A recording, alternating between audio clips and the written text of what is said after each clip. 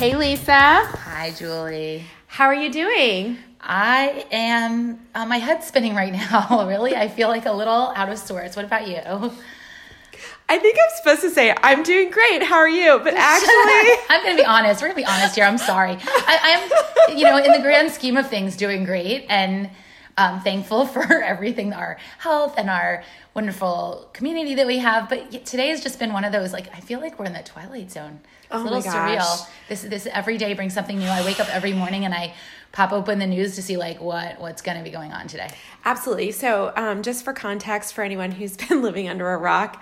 If you listen to this next year when we're hopefully in a much better place. Exactly. Today is Thursday, March 12th, and we are anxiously awaiting an announcement from the BAA, which we expect to be today or tomorrow based on the Boston Globe, that there will likely be a postponement of the Boston Marathon. That's what's being reported right now, at least. And we should preface this that we had reached out to Dave McGilvery, who we adore and had on our podcast last year, and is always so kind and generous with his time and willing to talk to us. And we had scheduled him to talk to us today on the podcast. And we reached out to him a couple days ago to just get a sense of where he was and understanding that it's a crazy time for him, and did he think it would be better to maybe postpone our conversation? And he said, yes, that would probably be a better idea. So totally understandable. They don't have any answers right now, I don't think, and hopefully will in the next day or so, but that we were going to have him on. Hopefully he said he would be happy to come on after they get things squared away. So oh, he will. He's such a nice guy. I know, but can you imagine right now? I'm sorry, our lives right now are so thrown into chaos and disarray and uncertainty right now. I can't even imagine what he's going through right now. And just to say too, our email that we got from him today was at 4 a.m, I think, or was it yesterday? I don't remember. Yeah, Dave, 4 a.m, the race director for the Boston Marathon. And yeah, his response to your email as, would you like to postpone this, Dave, was at 4:40 a.m. And our hearts go out to all of the race directors dealing with this. Obviously, our hearts go out to the medical community. I want to give a shout out. This is irrelevant to running, but Dr. Anthony Fauci, he's a badass. Yeah. I am so appreciative of him because he is just telling it like it is. He's not trying to sugarcoat anything. And frankly, we understand and acknowledge that this is what needs to be done to ensure the safety of all of us here in this country right now, and racing a race is not responsible. So to that end, last weekend was the sort of last hurrah for all of the races unintentionally, it seems like. So we had one of our runners, Chris Qua, out in LA. She ran the LA Marathon last weekend, had a great time, and we are kind of waiting to see if anything happens out of the LA Marathon because that quarantine period is 2 weeks. So I know. So everyone's saying, "Oh, look, that went off great. Everyone's fine." Yeah. But that was just a week ago. So we have to wait and see. And then this week, the news started rolling in of, it was very disappointing for some of the big races that have started announcing their cancellations, which wasn't unforeseen, especially with state of emergencies and the spread of the virus and cancellation of a lot of big events like parades and conferences and conventions.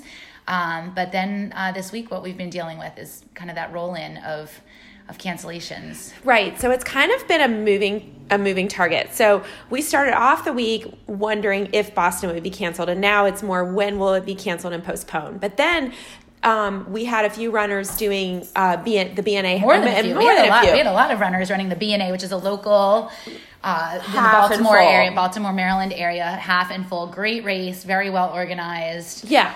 Long-standing. We had, how many runners did we have doing the full? We had three doing the full and a good handful doing the half. Yeah, we had a lot doing the half. A lot doing the half. So the ones especially doing the full, they had trained understandably all winter for this race, and in great shape, and several of them to within Boston qualifying time for sure. So they cancel, and immediately we start looking up races. Well, we have a runner in North Carolina who was doing the Tobacco Road Marathon, which as of yesterday was still on, and they posted something was still on. So we quickly shifted our marathon runners, our half marathon runners. For many of them, it wasn't a target race; it was part of their preparation for Boston or for another race, or kind of just a progression. So they weren't as disappointed, but didn't have as much on the line. But our marathon runners who were tapered and ready to run, we shifted them them immediately. We said, get in the car. You're going to drive down to the Durham area. So they 4 register. hours. They register. They got their hotels. North Carolina. And then they're set, right? Even as of this morning, they're psyched. We're psyched. We feel we're patting ourselves on the back. Like quick shift. We did it. Yeah, we did it. We sent them race prep for North Carolina. They're good to go. And sure enough. And the course was very similar to B&A. The course was almost the identical type of course, a course that's along a paved trail, like rails to trail kind of type of perfect thing. So course. It was actually perfect replacement for B&A. And then this morning we find out that it's canceled. So we thought we might get one more in under the wire. Nope. So and now we're in a really... also canceled, I want to add, yes. and they haven't announced, but they should, and I call BS on this. Rock and Roll DC, which is the 22nd of March. The 28th. I think it's the 28th. Is it the 28th? Okay. That race, there is nothing on the website. I'm sorry, you're right. It's the 28th. Yeah, the 22nd is Shamrock in Virginia Beach. Yep. So Rock and Roll is in DC, and Mayor Bowser of DC issued a press release yesterday, her office, in which it mentioned that 2 city permits were pulled as a result of CV in the month of March, which included the permit for the Scope It Out 5K as well as the permit for Rock and Roll, i.e. if the city pulls the permit, there is no race. So we were kind of waiting for an announcement on the Rock and Roll website, as it's pretty irresponsible given that registration remains open, but they don't have a permit to race in the streets of DC in 3 weeks. So, I'm sorry, in 2 weeks. So we are just letting those know who may think it's still an option. It is not. Their permit was pulled. Well, the permit's pulled, so I don't know how they're going to do it without a permit. No way. So that happened. Cherry Blossom is still pending. We don't know anything about that. That should be announced by the end of the day today. So this is like this moving that I feel like every minute. And even at 3 p.m. our time, there's a press conference here in Montgomery County that I think is going to address the school system. So it changes. And this is funny. It harkens back to when we reached out to Dave McGilvery and said, what do you think about coming on the podcast on Thursday? And he said, things are not only changing day by day, but minute by minute. So it's probably best to put it off a little bit. Things are changing minute by minute. Absolutely. So I think the moral of the story is we talked about this last week with Justin. That was a great conversation, by the way. And it was like such a good conversation to have before this week. We didn't even really know how applicable it would be. We knew, there were some rumblings of some anxiety, but it's really, it's taken it to a whole new level. Absolutely. So it goes back to what we discussed with Justin, which is control the controllables. So some of us are probably sitting here thinking, okay, so I train for my goal race and my goal race has been canceled. I don't know when races will be rescheduled because we're all in flux. And frankly, do I have a right to be even concerned about this given what's going on in our world and what could possibly happen if these races weren't canceled? We're in a pandemic. This is scary stuff. And my answer to that is, yeah, I mean, it's scary, and certainly compared to the reason for these cancellations, it's not important, but it's important to us. And as Justin mentioned last week, it's something of value to us. And so I think we can both understand that it's insignificant compared to the global reason as to why we need these cancellations, but it's significant to us personally, and we value that. And that is something that we can mourn that loss. Right. And it's okay to be upset. And absolutely. It's not a like competition of woes. No. And what I think is really important for people to recognize is that you've been training for months. Your training is months and months on end, hours, how many hours you put into training. Thought, effort, emotion, blood, sweat, tears. And the fact that you may not get that one day to prove your fitness or to see it on a result in hard copy does not mean that you don't have that fitness and you didn't make those gains. The hard work is in the training. The race itself is the celebration. And yes, for our runners who are trying to hit a certain time or qualify for Boston, they need that. That's what they actually need, a recorded time. So it's a really hard pill to swallow, but it does not mean that they will not be able to do it at a later time. We may need to ramp down training and then get our bearings, figure out when races are going to pick up again, and then ramp it back up again. But that does not mean that you only have this fitness for this week or next week, that you will not be able to hit that fitness again. So I have been encouraging our runners that we've talked to look at their training and the races that they did during their training. We've had so many huge accomplishments where their races showed that they had they have the fitness to hit their goals in the race that they had selected. So I think it's important to take a step back too and say, just because I don't get the race doesn't mean I haven't accomplished something. I just don't get a chance to go out and have it recorded at a certified official race right now.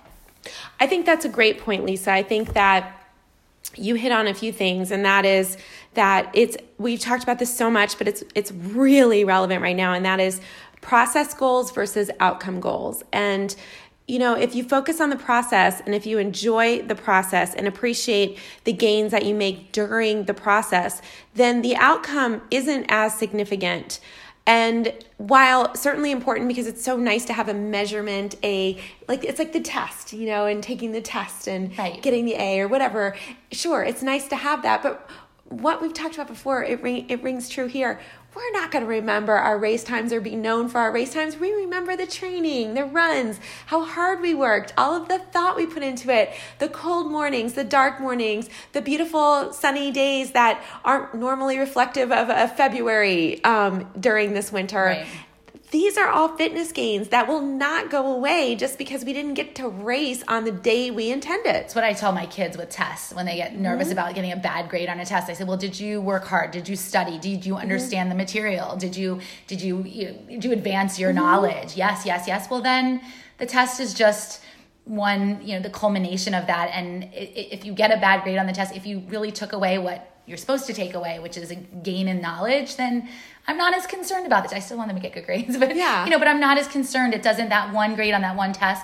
And it's the same thing with our runners who go to run a race, trained and prepared, and they don't hit their goals, that goal time on that day, that outcome goal does not mean that they didn't learn, they didn't gain, they didn't make progress.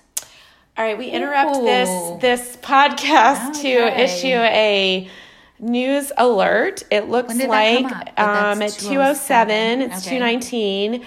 Headline: Boston Marathon organizers will postpone race eyeing September 5th. No, eyeing September 5 investigates has learned. That's Channel 5. Oh, so I can't read. No, I think this is okay. Yeah, they will postpone. So it's concerned they'll postpone. Okay, was set for April 20th. Now looking to reschedule, although an exact date has not been determined. Okay, so that's what we have right now. All right, so I can't read. That's okay. Yeah, it's an oddly placed comma. Yeah, actually, you can't write. Commas count. September, 5 investigates has learned. This is Channel 5, see 5. So commas count. Commas count, Julie. All right. Commas matter. So nothing September, new. 5 investigates has learned. Okay. All right. Sorry, so it's been a long let's day. Keep going. So let's I think that it's important. Well, we have to understand too that what goes into organizing this race and how many cities and towns need to be involved in the coordination. And I can understand they can't just pick a date and commit to it and move forward. They have to, a lot of moving parts, and have to figure out the logistics and the permitting and everything else. And hopefully Dave will talk to us about that when we get a chance to chat. So to all the runners listening out there that are like, okay, that's great, Lisa and Julie.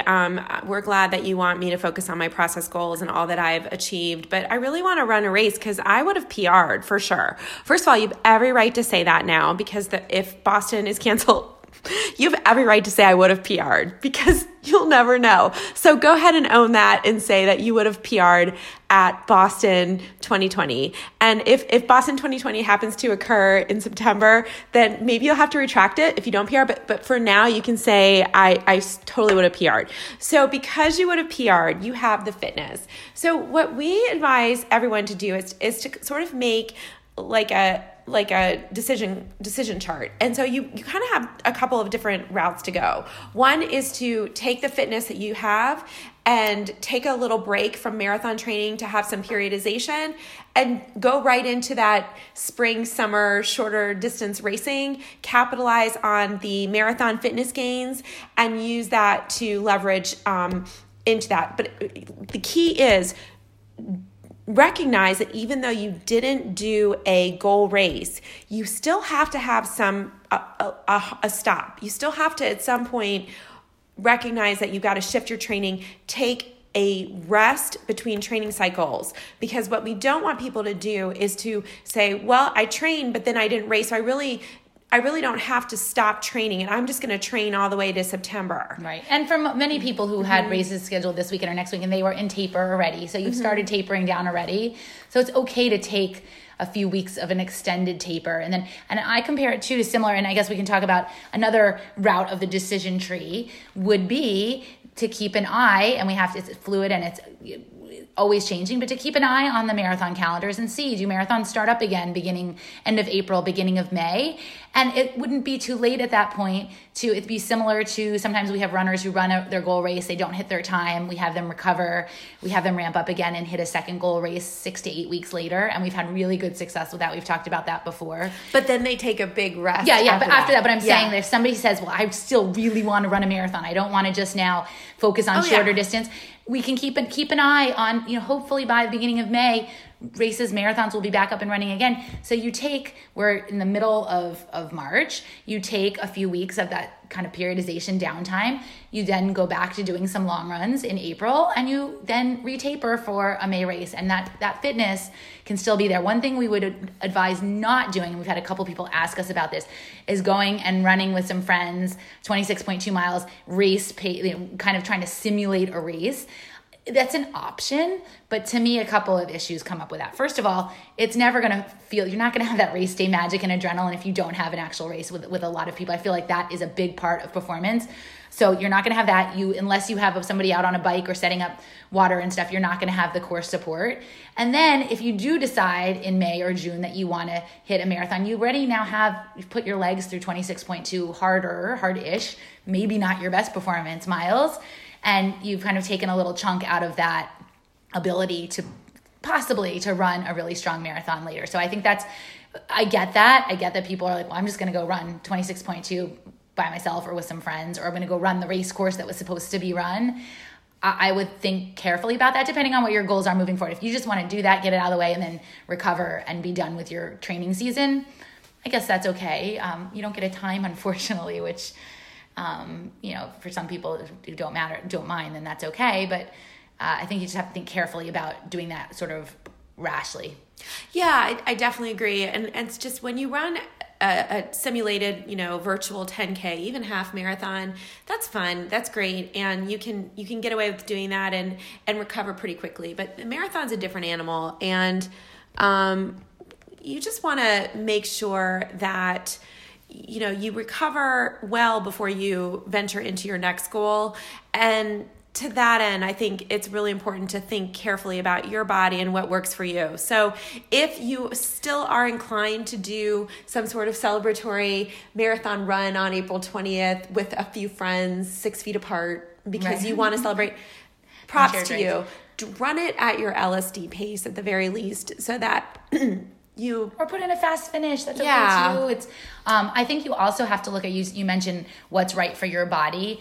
I think it's really important to think of what's right for your mind too. Great point. All of our runners have different. Some are so disappointed that they are not going to be able to run this, and they really maybe need some type of goal or something exciting, even if it's with friends or it's running the course. Some people need that. Some people say it's okay. I'm okay. I would like to find a goal race to focus on later, and I'm okay. Take a little pressure off for now. So you really have to look and see what's right for your mental strength and your mental stability. Absolutely. And your that's body. Really important. And your body, of course, your body for sure, especially at the marathon distance training. It's not like you were training for a 5K or 10K and you can just say, all right, well, I'll go do my own race on my own. That's a different story. The marathon is a lot different.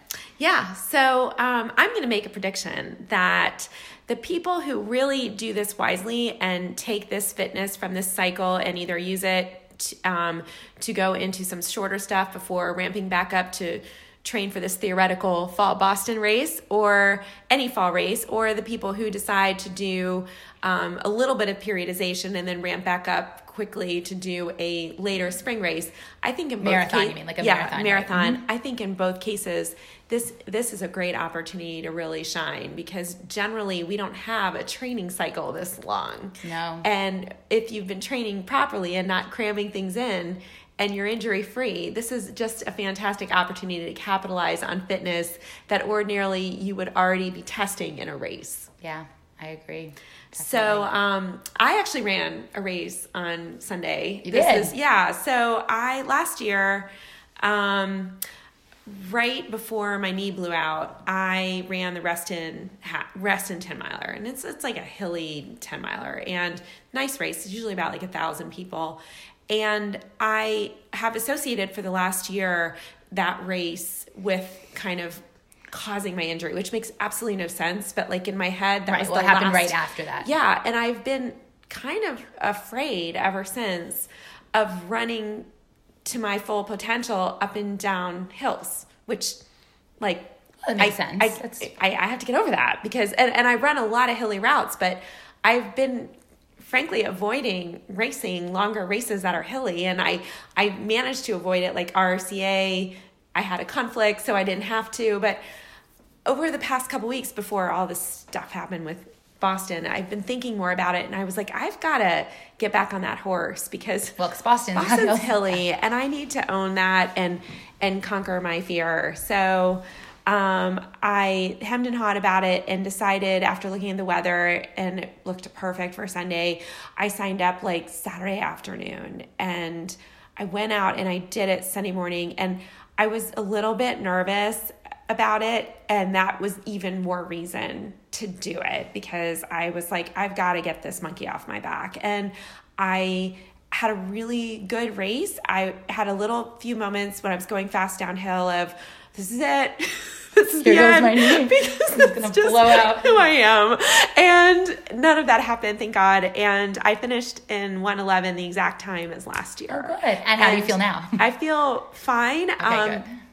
I didn't run on Monday. I ran ridiculously slow on Tuesday and didn't run yesterday, and then ran today. You wouldn't say ridiculously slow. You ran easy. I ran like ridiculously slow, meaning for you. Like I couldn't.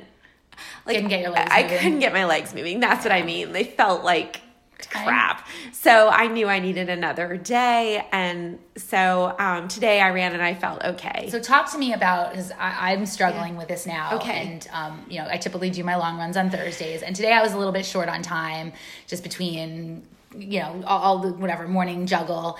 And I could not, I'm going to admit this, I could not get myself motivated to, look, I did a 20 last week, so this was going to be a cutback week anyway, but I couldn't even get myself really motivated to run 14 miles today. And again, part of it was time, but it also gave me kind of a good excuse in my head of like, well, is it really going to matter? And I kept thinking, well, if we find out Boston is on, I will be able to then, do a long run this weekend, or I'll just pick it up next week because this was a cutback week anyway. But tell me, how have you been dealing with the motivation to stay on training, knowing that this announcement was coming? And now we have the announcement that it's going to be postponed. I'm not motivated, really. I mean, first of all, this just started happening.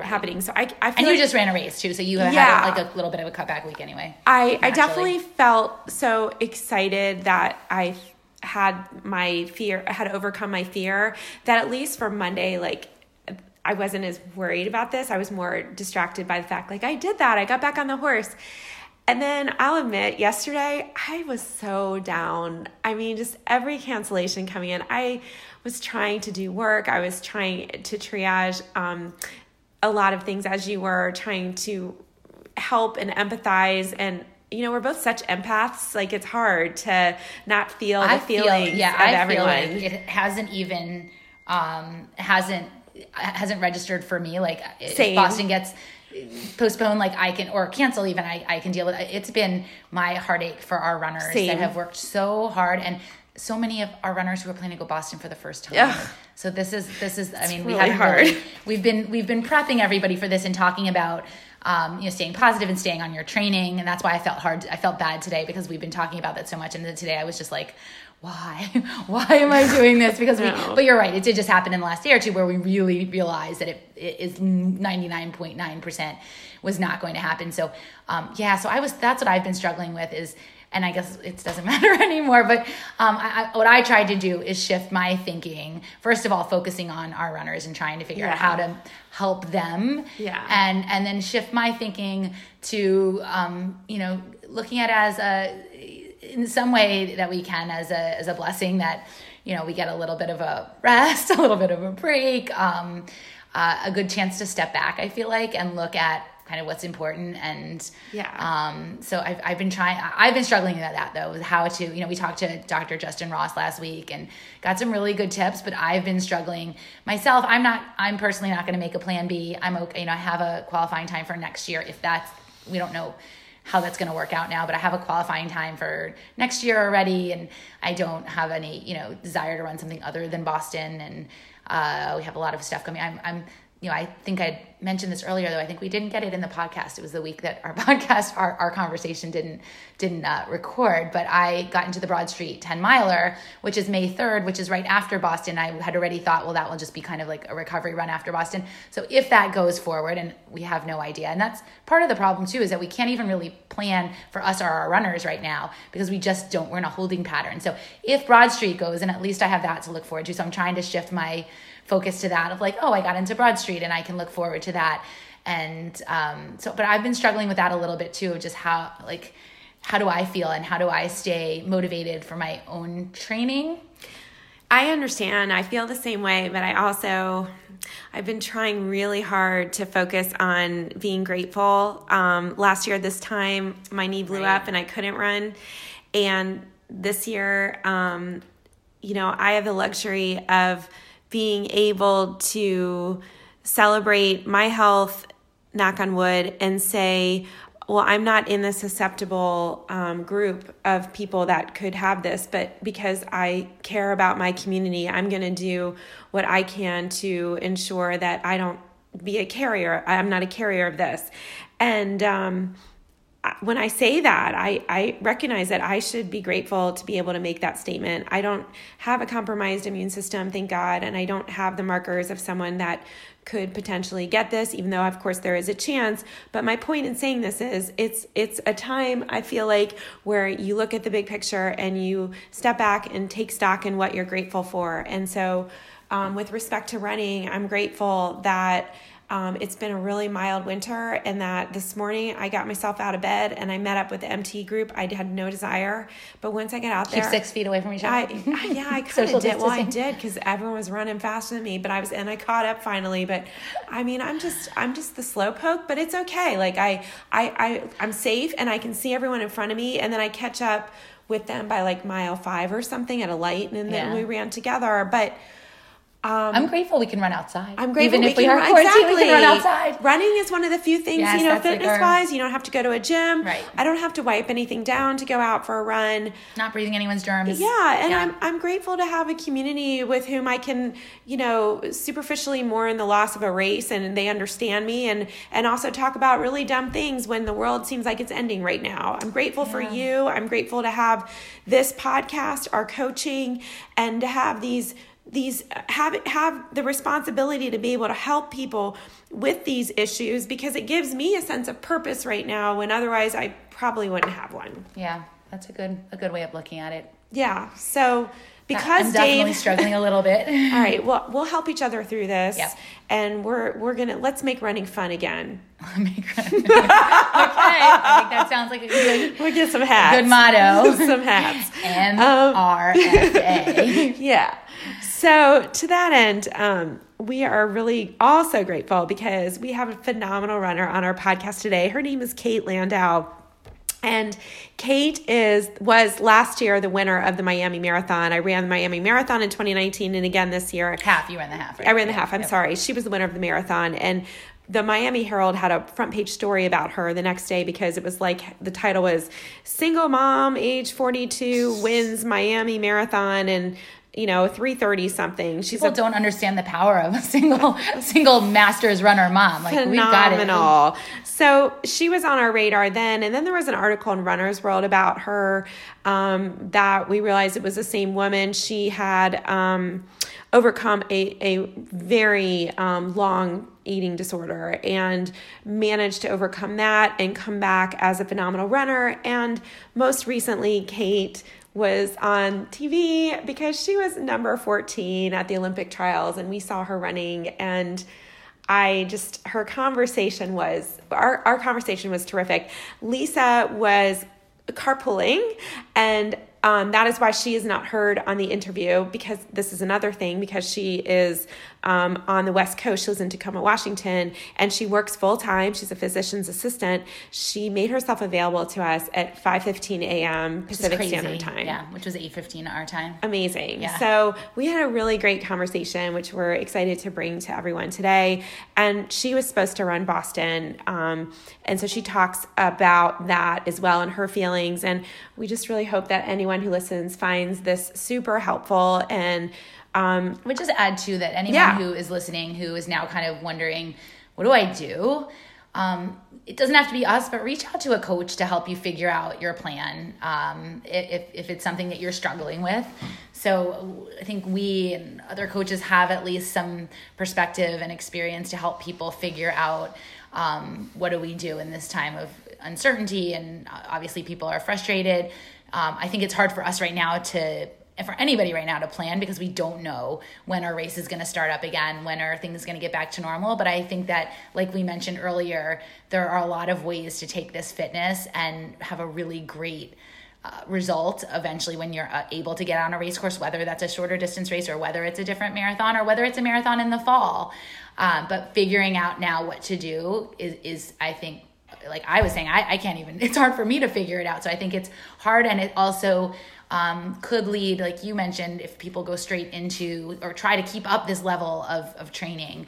We don't want to see people get injured or have suboptimal performances because they didn't do it the right way. So reach out for help if you're struggling with kind of where do I go from here, and hopefully in the next few weeks we'll be able to get a better sense of the race schedule. But even in the meantime, you can figure out what your training should look like.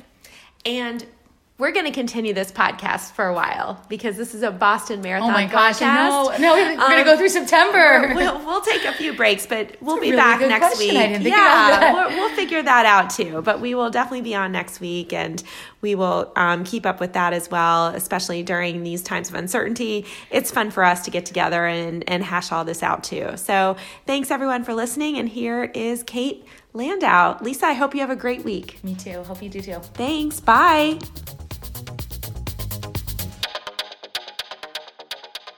We are so excited to welcome to the podcast today, Kate Landau. Kate is a 43-year-old single mom to her daughter, Grace, and she is a full-time physician's assistant, but she is also one of the top masters distance runners in the country.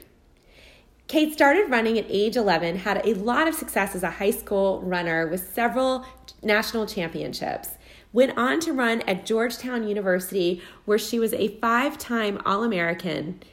And then she moved to California, became a physician's assistant, and stopped running because she had suffered from multiple stress fractures, an eating disorder, osteopenia, and amenorrhea. Kate took a 15-year break from running and talks candidly on the podcast as to how she was able to recover from her eating disorder, rediscover running, and achieve amazing success as a master's runner. Kate resumed running in 2014, and by 2016, she ran a 2:38 at the Portland Marathon and won overall at age 40. She ran her PR at Boston last year in 2019 in a time of 2:31 as the top masters finisher and 13th overall. And just 2 weeks ago, she placed 14th overall at the Olympic trials in a time of 2:34. Kate was very candid and shares her struggles as well as her ability to overcome those struggles and achieve great success later in life with her running. We hope you enjoy our conversation today with Kate. Kate Landau, welcome to the Run Farther and Faster podcast. Good morning, Julie. Thank you so much for having me. We're so excited that you are joining us today. I have to tell our listeners that it's 5:15 a.m. your time on the West Coast. So you are getting ready for work right now, and you are spending your time talking with us on this early morning. And we are so grateful for your time as a full-time working single mom, rock star runner. You certainly understand how to manage your time, and this is evidence of it. So thank you. Yeah, thank you. Thanks for having me. And yeah, I'm only running once a day now, this week anyway, so this worked out perfectly because I would be running right now usually. Right, because you only run once a day because you are an elite runner. You generally run on many weeks twice a day, just to clarify for those listening. Yeah. Okay, so we're going to start off with just tell us where you're from originally, when you started running, where you ran in college, post-college, and lastly, what you do for a living. So I am from upstate New York, a really small town called Neversink, and we had no neighbors and, a very small high school and everything. I started running when I was 11. I went to the Junior Olympics, and then I think in 7th grade, I was recruited up onto the varsity cross country team and ran from then on varsity. And I won the state meet quite a few times and won a national 2-mile in high school, and then I got injured and had an eating disorder. But despite being injured and having an eating disorder, I was still recruited to colleges. So I ended up going to Georgetown in Washington, D.C. And I had a kind of roller coaster college career there where, despite 25 stress fractures in 5 years, I was a 5-time All-American there.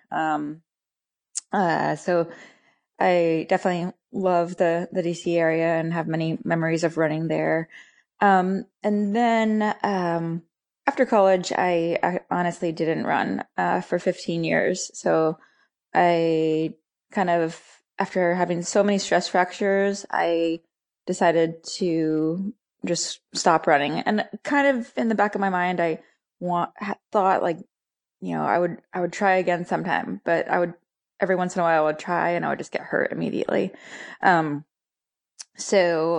didn't run from 22 to 37 at all. And then when I had my daughter when I was almost 36, and I started running when she was a year old, pushing her in the stroller and just getting some time outside because she was a pretty colicky baby who needed to be held all the time, except when in a stroller. She wouldn't fall asleep in the car or the car seat, or I had to lay down with her and sleep with her at all times when she napped or slept at night, unless she was in the stroller.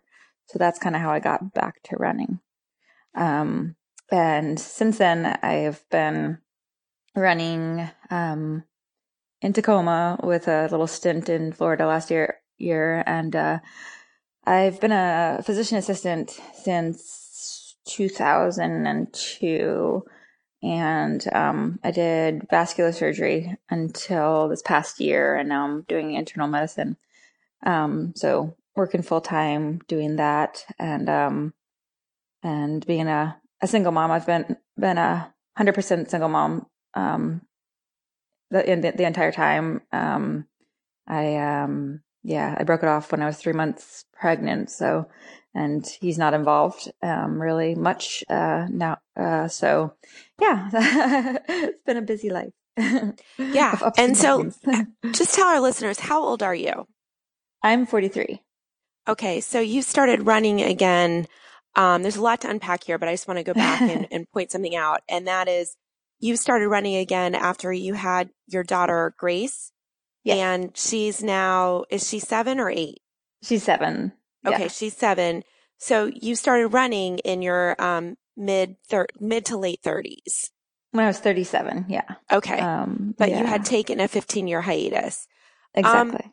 So I want to go back. First of all, thank you so much for that summary. I can tell that you told your story a little bit because the way you said it was just so matter of fact. And I was a 5-time All-American, and I went to the Junior Olympics, and I mean, it was just so, but there's so much to talk about in there. And I know we only have 45 minutes, so I want to focus on a few things, but one of them I want to focus on before we move on to what you're doing now is, you had an eating disorder and you obviously recovered from that, but while you were going through it in high school and then in college, talk to our listeners and tell us because so many of our listeners have children who are in high school or a little younger and will be soon.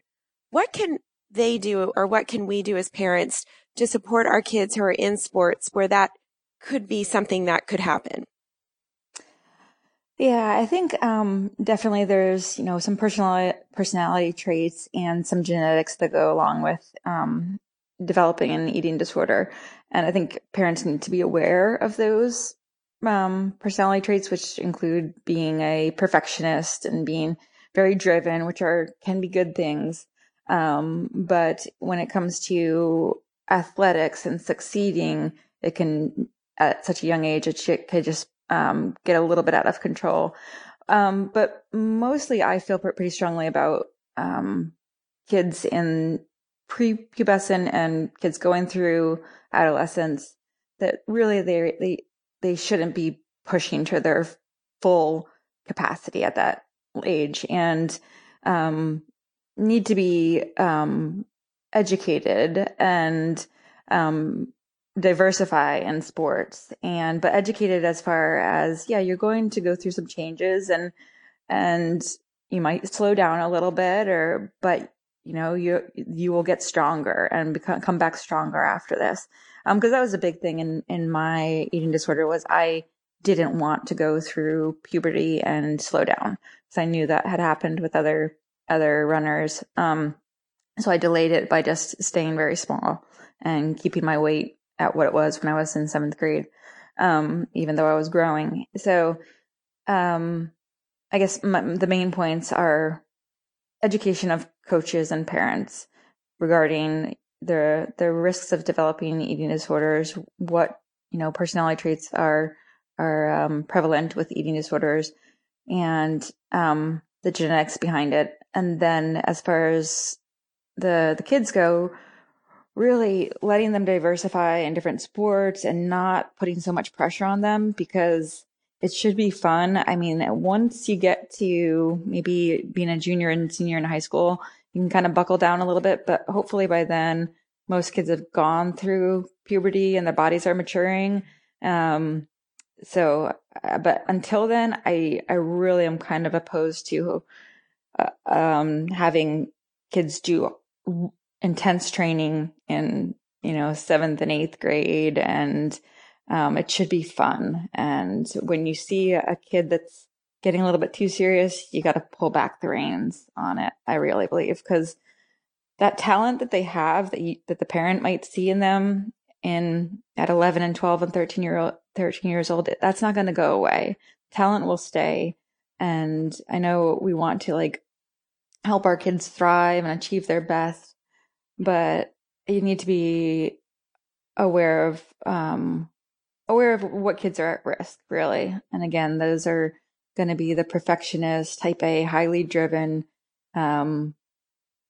kids, and especially girls. And that just the prepubescent time is a very delicate time. So I think it's this is great advice. I think just watching it from our end, we both have teenagers, and we do see that there is a push sometimes for kids to do cross country, then indoor track, and then track and field.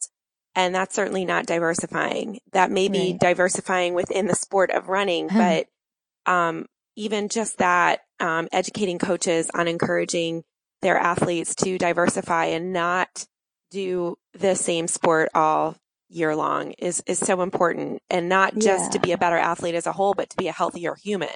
So thank you for their that. bodies a break. Yeah, just give their bodies a break. I don't regret anything, or my coaches or anything in high school, but I think taking a break from running, because I ran year round, and I think it probably would have been good for my body to have a break. And so then you ended up going to Georgetown, and while you were there, you still had an eating disorder, but you managed to work around it, and had a cycle of injury. Talk to us and tell us what what the injury cycle was like, and if you see that, how do I say this? If you see that sometimes with adult runners, as a physician's assistant, do you recognize this cycle, and what does it look like? Okay, yeah. So I started getting injured in my junior year of high school, when I had to gain weight because I was getting my eating disorder kind of treated. I mean, I was faking it, but so I gained 10, 15 pounds in a month or so, or maybe it was, something, or 6 weeks, and I hadn't run any amount during that time. And then I developed like Achilles tendonitis, and I ran through that. And then I developed a pubic ramus stress fracture that took about 2 years to heal. Cross-trained like a crazy woman or crazy girl. And throughout the cross-training things, the cross-training was painful too. So it was less painful than running, but I was definitely still experiencing some pain with that. And then I finally was able to run again my sophomore year at Georgetown, and indoor. And I stayed healthy until my sophomore year. I did well. I hadn't run for like 2 years, but I came in second at NCAAs in the 10,000 and sixth in the 5,000. And then I went to the Olympic trials in 1996 for the 10,000. But after that, I was just, still running super hard and training super hard because I was kind of on a high of just, having some success and being, in love with running and feeling good. And so then I've developed another couple of stress fractures at the same time.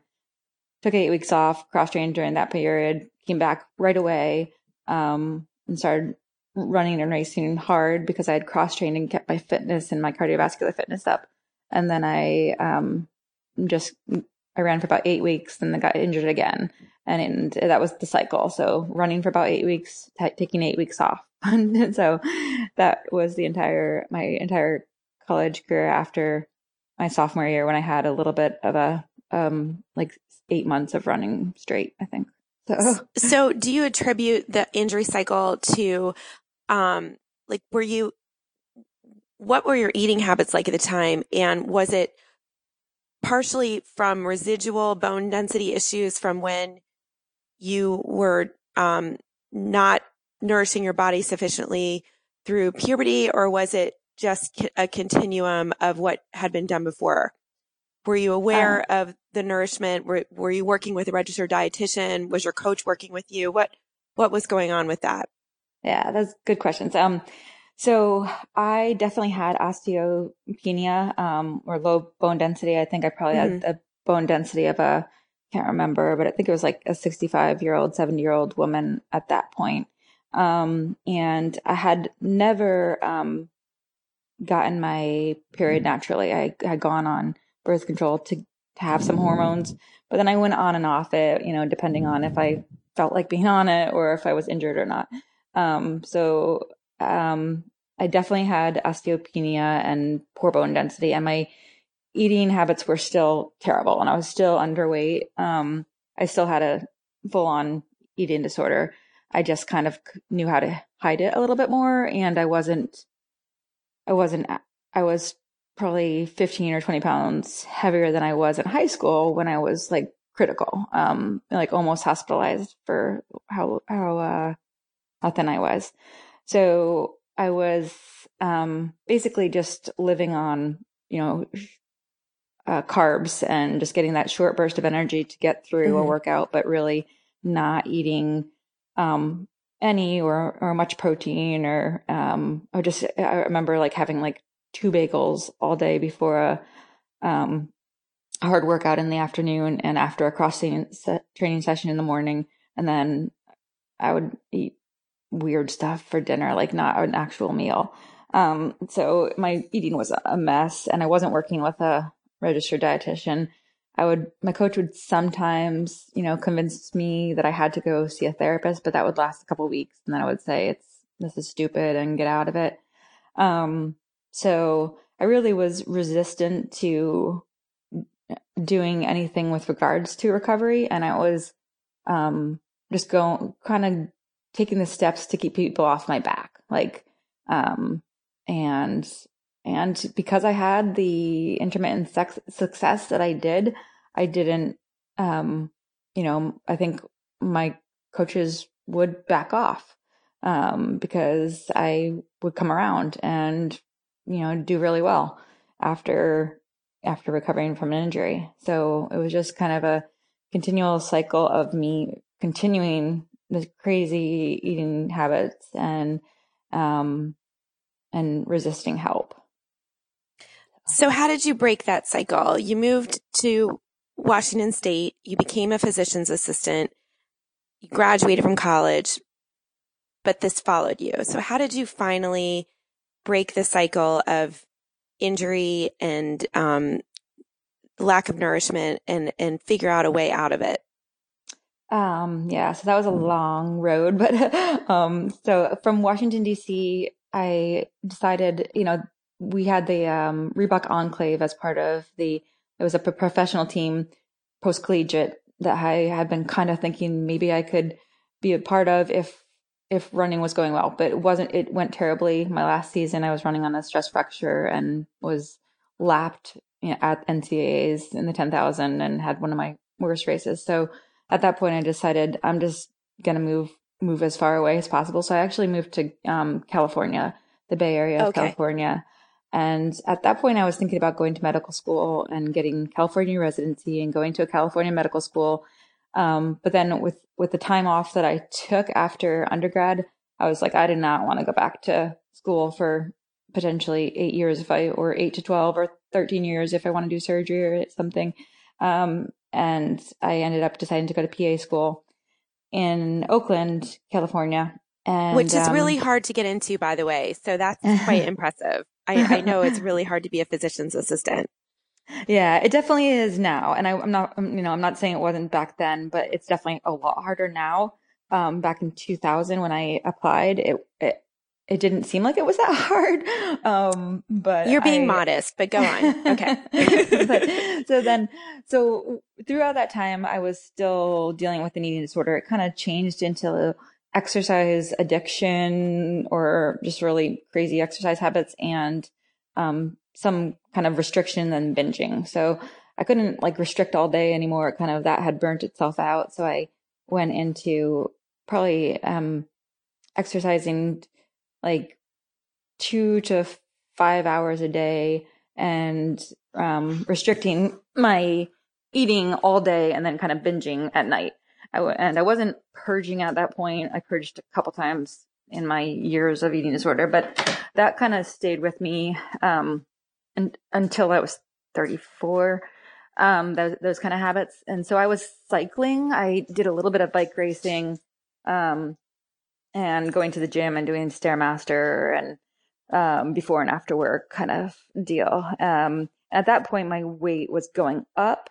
I think my body was just holding on to everything I put in because I was doing this starvation and then binge thing. So my body was always in starvation mode.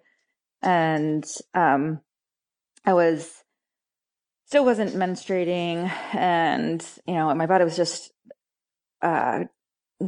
off and started feeling terrible and just tired all the time. And I went to see a physician because, being a physician assistant, I never go to see a physician. But, of course, yeah. But I ended up finally going to see someone. And she checked my hormones and she told me that I was premenopausal. And so, I was 34 at that point. I was like, what? And because, my weight was high. It was actually quite a bit higher than I am now. So she wasn't thinking that I had any kind of eating disorder or eating kind of issue that would cause my hormones to be off. And even though I told her about it, but I think it just, you look at someone and they're 130 pounds and you're like, you're fine. I kind of just persisted through that and tried to keep on cycling. And I was trying to be a professional cyclist at that point. And then my body just kind of gave up and I couldn't get through a short ride at that point. And then I finally just surrendered and looked up online for an eating disorder because I knew I had an eating disorder. That was not something I was ignorant of, but looked up an eating disorder specialist and for a psychotherapist and found one. And I just basically, at that point, I was like, I will do whatever you say, just help me. I can't do this anymore. And she told me I could not exercise at all and had to see a registered dietitian and medical doctor and go from there. So it really was finally surrendering and saying, help me. I will do anything you say, rather than me trying to control and manipulate the whole situation.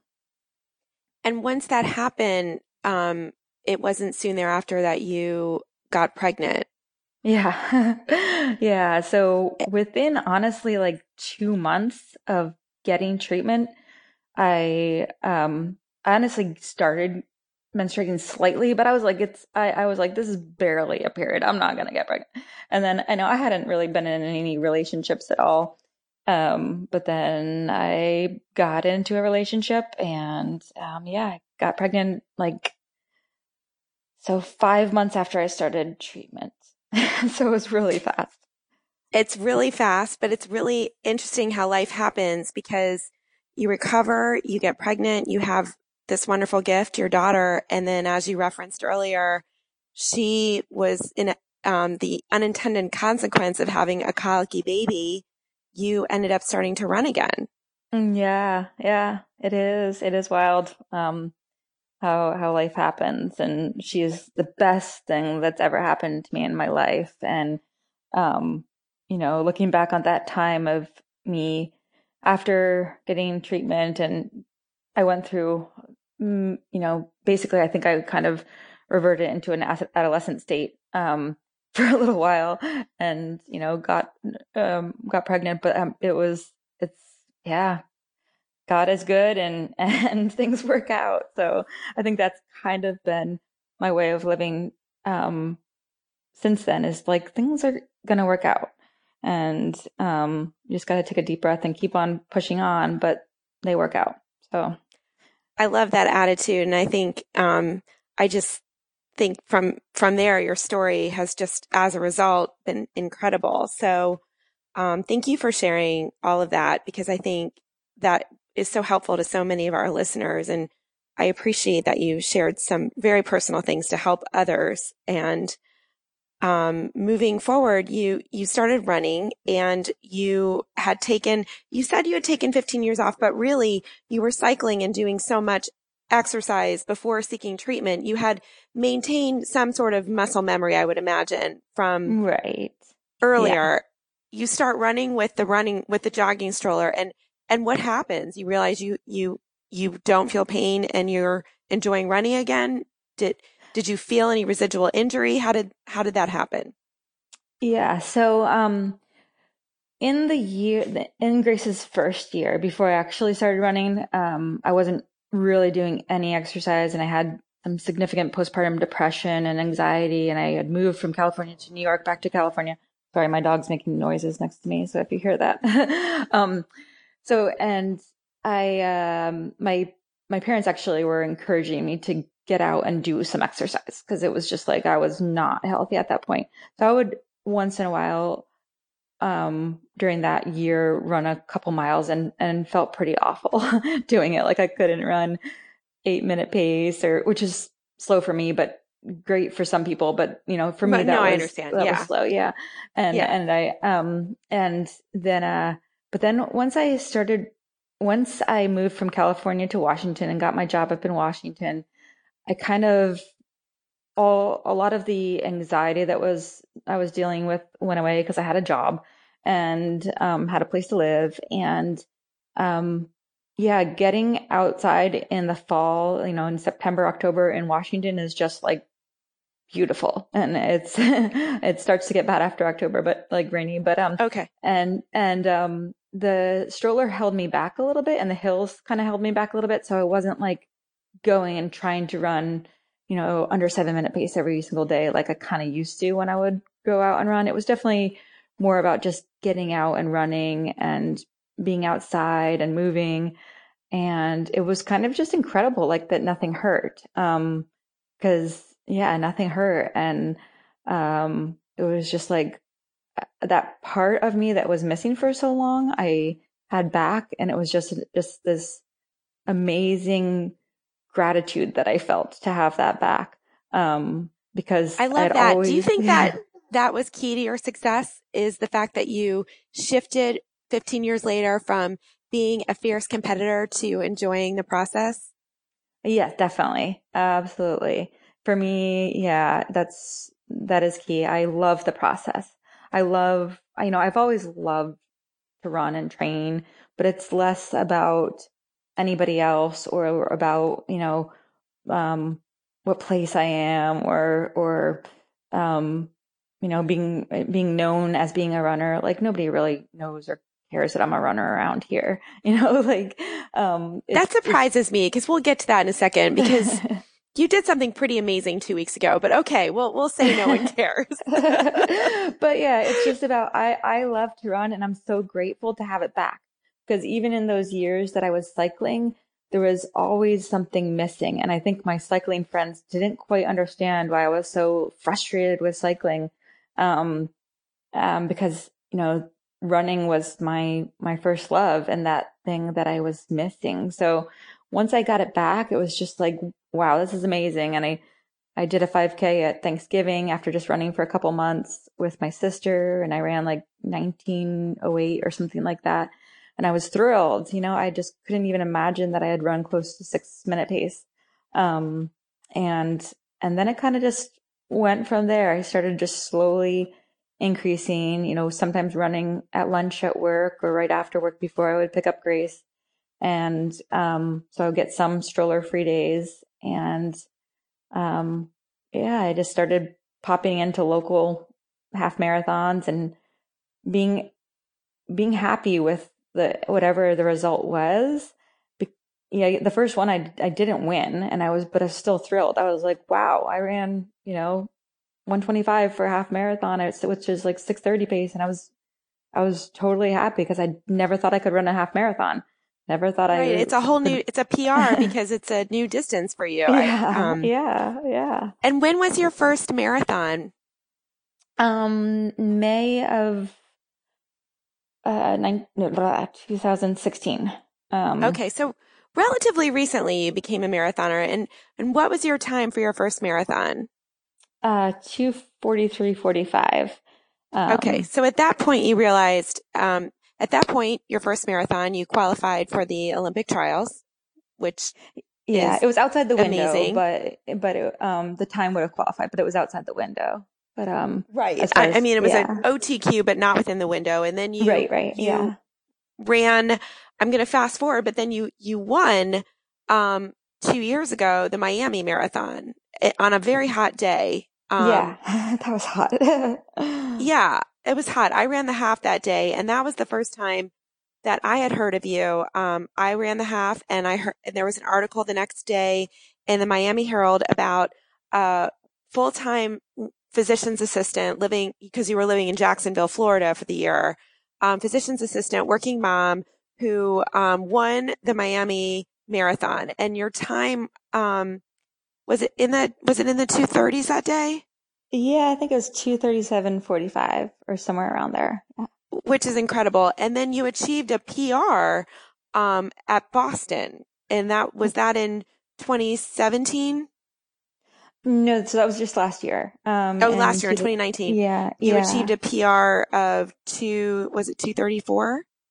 231. 231. 56. Yeah. Okay, which is incredible. And then you just crushed the Olympic trials 2 weeks ago, where you placed 14th overall among the women, many of whom are professional runners, and many of whom do not work full time, many of whom are not single moms, and you placed 14th.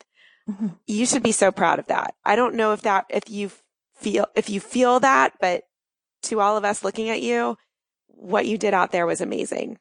Oh, thank you. Thanks. I'm mostly proud or feel good about the fact that, I persisted despite having a lot of GI issues that day. So yeah, I'm grateful that I didn't drop out as most people I think have thoughts about dropping out during a marathon. I definitely had thoughts about dropping out.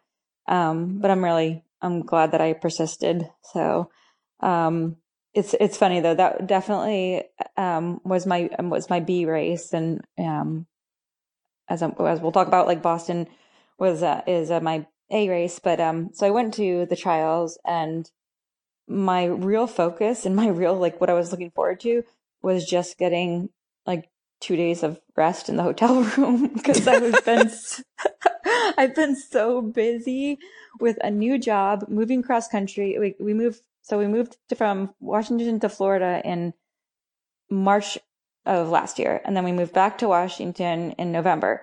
And so since November, after we moved back, I started my new job a week later, and the job has been extremely intense, and it's just been kind of nonstop. I had to work through Christmas and New Year's and on New Year's. And so it's just, I was just looking forward to those 2 days of rest, and I wasn't even really thinking about the race.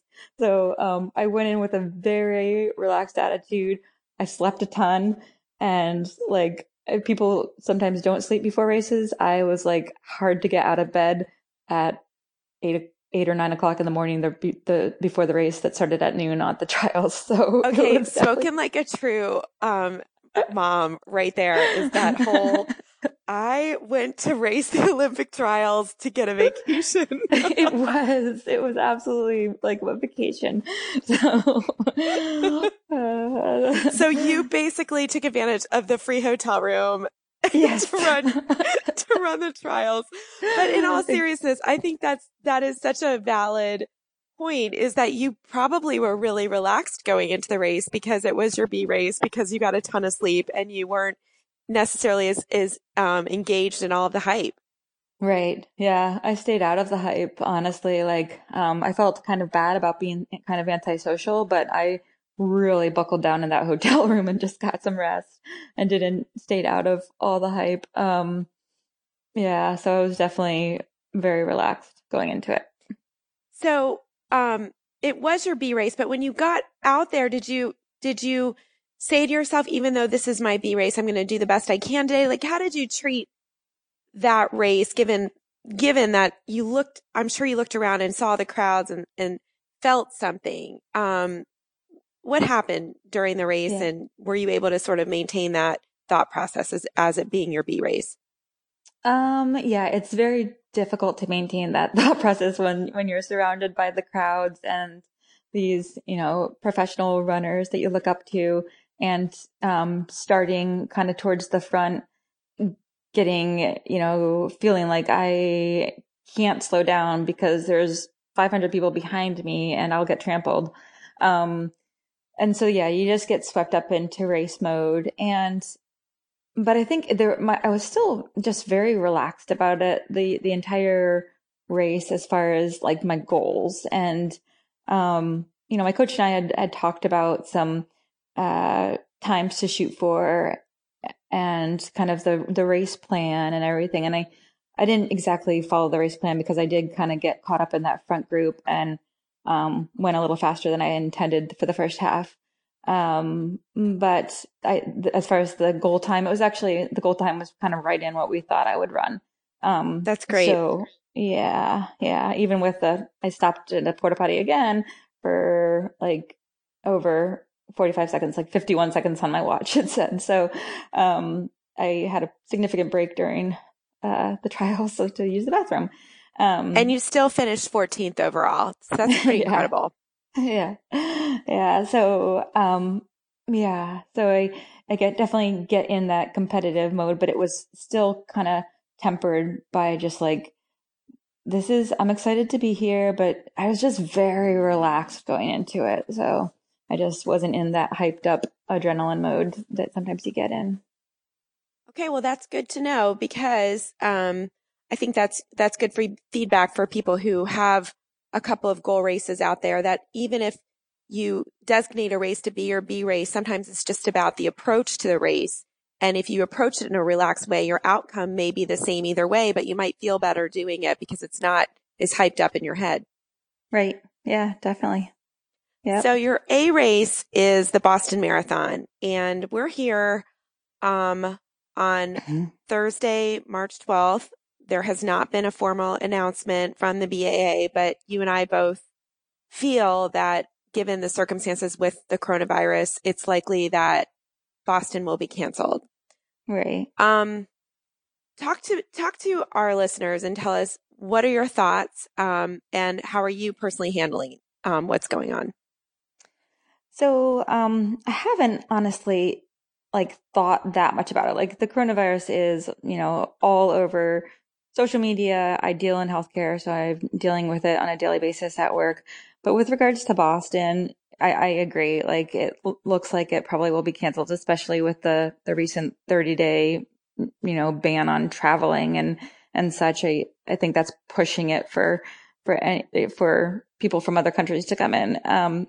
So I think it will be at least delayed if, but I trust the BAA, like they'll make it fair. Like, if it needs to be delayed, they'll still make it work out. So it's an amazing event. So I really do trust the BAA. They don't want to cancel this. Nobody wants to, have to reschedule the Boston Marathon, which has been, every year for, I think, like 120 years or something like that. So, kind of have faith in the Boston Athletic Association. And then I just, I really, again, I love training. So I don't have any regrets about putting in the training that I've put in, because I love running. I love getting fitter. I love pushing my body on a daily basis. And that fitness isn't going to disappear because the race gets canceled. Like, you can go run another race to test your fitness, and just as when I was saying, like, your talent isn't going to go away when you're a kid, your ability to run a Boston qualifier isn't going to go away immediately. You can do it again and do it again next year. So if for whenever it's rescheduled. So I think it's disappointing for sure, but I think kind of you just have to not get upset about it and just trust that the Boston Athletic Association will take care of the situation and make it fair for everybody, and that you've trained and gotten fit. And that's awesome. Like, in and of itself, like, running the Boston Marathon is amazing. It's a privilege. It's an accomplishment, but doing the training is an accomplishment too. So I wish we could run it on April 20th, but if not, there's another day, there's potentially another race if you want to use the immediate fitness if it gets rescheduled for a couple months later. Again, my kind of philosophy is it'll all work out. Don't worry too much about it. Just keep on training as if it's happening, and find a second goal race, an alternative race if you want to use the fitness that you have now. But even if you don't find an alternative race right now, the fitness that you have now doesn't just go away. It builds upon itself. So you can take a couple weeks easy and then build upon the fitness that you've built this cycle. So, and and obviously, like, me being 43 and still getting faster, it doesn't matter if you feel like, oh my gosh, I'm 40. I'm just gonna, next year I'll be too old to qualify. Obviously, that doesn't happen. People, run in the Boston Marathon in their 80s. So there's always another opportunity.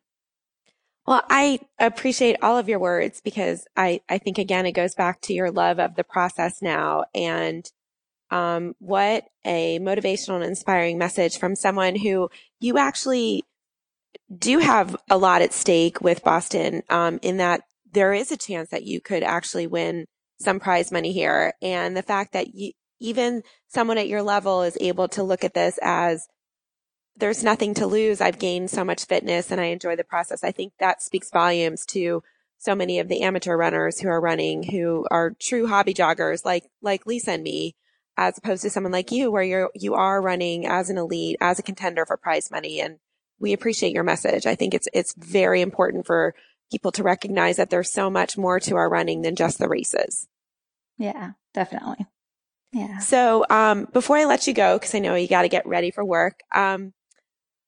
Speaking of which, I just want to ask you, can you give us some hacks that you have managed to discover and implement with respect to time management, fitting in all of your miles as a single full-time working mom?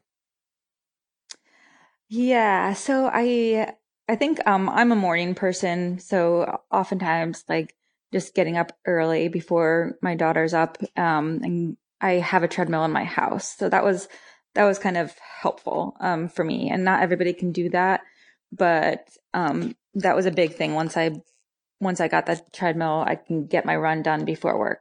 And then I think also just realizing that running does give me energy and helps me be a better mom. I feel happier after I run. So if it means picking Grace up, because she has to, because of my work schedule, she has to do before and after care at school. So if it means that I pick her up at 6 rather than 5, because I fit in a run after work, or, because sometimes I work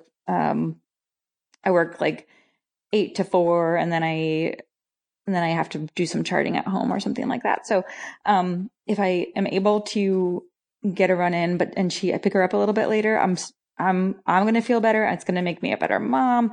And she enjoys her time at her aftercare schedule or thing that she does at school. So, just not feeling that guilt, because I used to feel guilt and just rush to pick her up when she was a baby, from daycare, and not get that time to myself. But that time is really, really important to your overall mental health, which makes you a better parent. So, I think just realizing that you do have the time, getting up early in the morning and using whatever, village you have as far as people to watch your child while you're at work or right after work.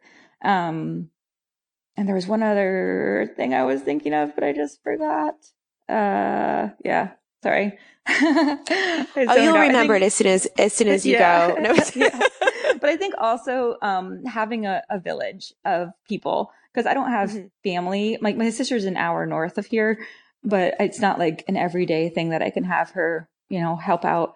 So having friends that you can trade play dates with has been really helpful. So whenever I have the opportunity, I invite kids to come over to our house to play and give those parents a break, so that sometimes I might feel okay asking for, hey, can you watch Grace on Saturday for 2 hours so I can run? And those kind of exchanges are really helpful. So. Absolutely. Well, I have no doubt that you're setting a tremendous example for your daughter by showing her that it's important to take care of yourself. It's important to set goals, and it's important to be a happy person, because when you're happy, everyone's happy in terms of motherhood. So, I think you just sent a great message to any of our listeners that may be feeling that parental guilt, that it's okay to do things for yourself to be a better mom. Yeah. She actually, now that she's 7, she's so cool about like me going for a run and, her going for a play date. And she really does appreciate it, and she's proud of me. And it's, she'll tell her friends that I'm famous because I was on TV or something like that. So that's adorable. Yeah. That's awesome. Well, I could talk to you for another hour.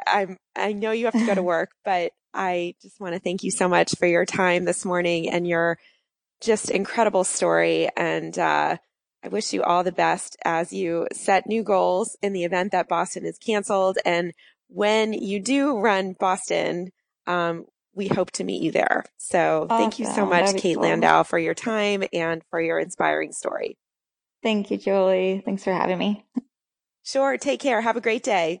All right. You too. Bye. Bye.